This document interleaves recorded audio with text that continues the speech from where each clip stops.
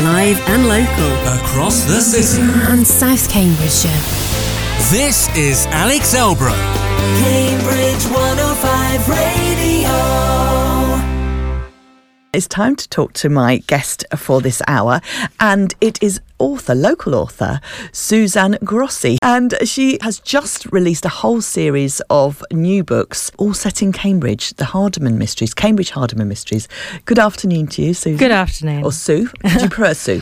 Generally, yes. Yeah, okay. That. I'm guessing that's your author name that goes on the book. That's right, because Sue Grossey looks unbalanced in writing. So, yes. Interesting. Yes. So you came in several years ago to talk to Lee about one of your earlier books. And you've been taking time since then, I guess, to write this whole series of new books. Well, I was writing a series set in London, so that was the series I talked to Lee about. I can't remember how far through it I was when I came to speak to her, but that ended up as a series of 7 books.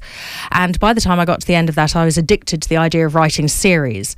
And someone suggested to me, a gentleman who used to work at Heffer's, Richard Reynolds, a crime fiction buyer, said people love Cambridge set things. So I thought, right, well, that's my next thing. And I've written the first one, and I've got the other 4 plotted out, so I'm going to do them, release them year by year. And does it? Do you get a deal to do that, or do you have to sort of self-publish them each time? I publish them each time. Wow. All of my books are self-published. Right, when I first came up with the idea of the first series, because I'm interested in historical crime, particularly with looking at finance, I went to several publishing houses, and they all said, "Oh, they're good stories, they're well written, but no one's interested in financial crime," which I thought was a load of old rubbish, because lots of people are fascinated by money. So I thought, well, I'll self-publish them, and that's the route I've gone. And it's good that nowadays you can do that relatively easily, can't you? You can. I believe. I haven't tried it myself. Yes. I mean, it's a mental exercise, and you have to sort of work your way through the process. But certainly, people think it costs money. It doesn't have to cost money. You can spend a bit if you like. But no, it's a wonderful time to be an author. Yeah. Oh, that's really good to hear. And going back to that point you made about financial mysteries, I think more and more people are interested in that. Maybe as the way the world's gone and the banks have gone, and there's been lots of TV series about sort of following the money and all these sorts of things, certainly. Haven't they? So I'm surprised by that. Yes.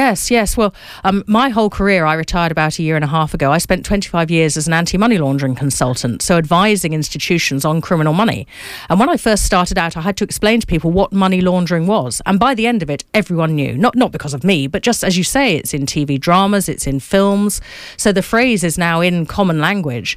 And people are interested in money. People realise the power of money and what money does to your life, whether you have it or you don't have it. Absolutely. And that's also a very good point. And I'm guessing some of those stories probably revolve around that. You know, people wanted to have more because they haven't got what other people have. That's right. I mean, envy is there. And what's interesting, I'm writing books set in the 1820s, and although the methods changed, what people steal and how they steal it has changed, the motivations are exactly the same. People are the same throughout history. You've got the greedy ones, you've got the satisfied ones, you've got the foolish ones.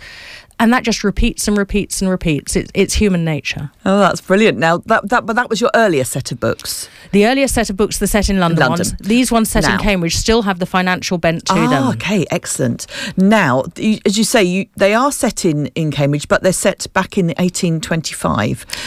Why did you choose that period? Is it something you're interested in? Or? Very much so, yes. The 1820s is a fascinating decade. If you've got interests like mine, basically I'm interested in 3 things. I'm interested in police, finance and justice.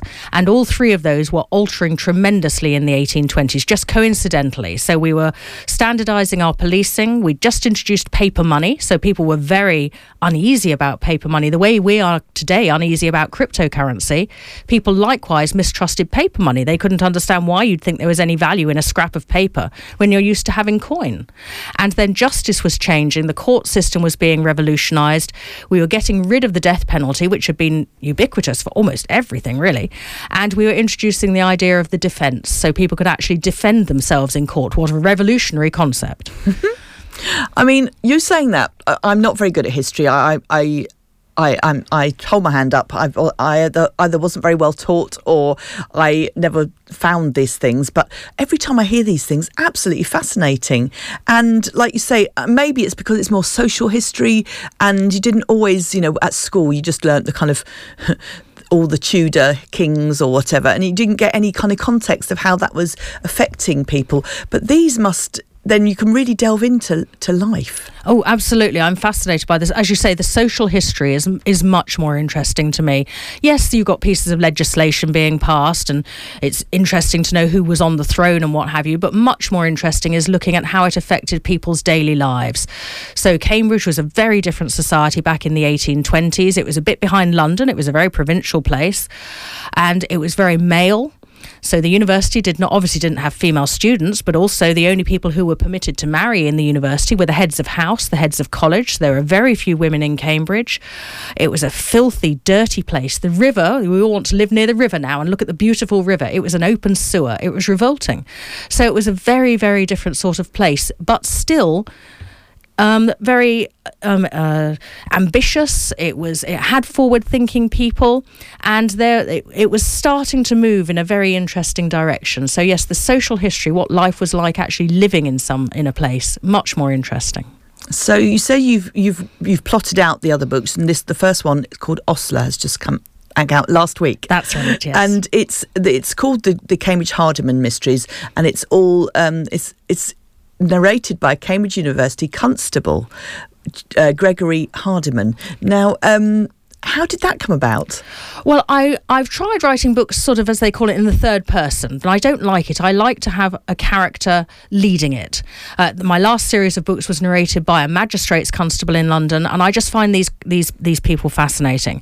And in 1825, we talked about legislation not being important, but the date was significant. In 1825, a piece of legislation was passed to allow the universities of England, which at the time was only Oxford and Cambridge, to appoint constables to police, basically. They didn't use that word, but to police their undergraduates, to get everyone back into college of an evening. And so in 1825, the University of Cambridge appointed constables. And so I thought that would be the ideal person. He gets to move around the city, or the town as it was then, so he gets to move around. He's not linked to a particular college. And by making that's only a part-time job. You're only a constable in the evenings. So he needed a day job. And I thought, Osler, the person who looks after the horses at an inn, what a wonderful job that would be. He likes horses anyway. And it means he gets to hear all the gossip coming from all the other towns on the coaches. So it's a perfect job for him. I was going to ask you what Osler meant. Now you've answered that brilliantly. And we were just talking that the Cambridge university constables in Cambridge still exist, don't they? Yes, they do. They do indeed. And they were extremely helpful when I was doing my research for this. I went to meet them, and I went to meet the university marshal, who is their boss, Lucy Lewis. And they were very helpful, showing me their archives. And they've still got some of the equipment that was first given to the constables in 1825. They still exist. They do ceremonial duties. They're opening the Stourbridge Fair this coming Saturday. So it is, the continuity is wonderful. So who do you think these would appeal to? Well, people who like Cambridge history, obviously. It's a period that I don't think has been dealt with in many other novels. People are very interested in Victorian and very interested in early Regency, but this sort of late Regency isn't dealt with very much. People who are interested in the history of policing, because the constables were early police, and people who are interested in the history of finance and justice, anything like that. I try not to stuff it with history. I try not to put in details that aren't necessary, but I drip feed information. So hopefully if you like a mystery where you're learning something about the society along the way, I think that's who would enjoy it. Sounds wonderful. Now, where can we find your books?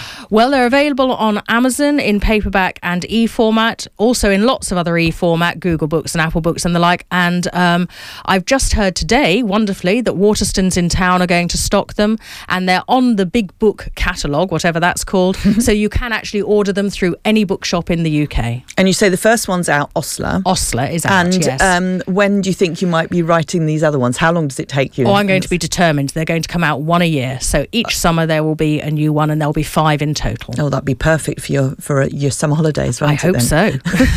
Well, thank you very much. Oh, actually, we should just say your surname. It's Grossey to rhyme with bossy, and it's GROSS for sugar EY. Brilliant, because so that when people look for that, yes, it's a strange name.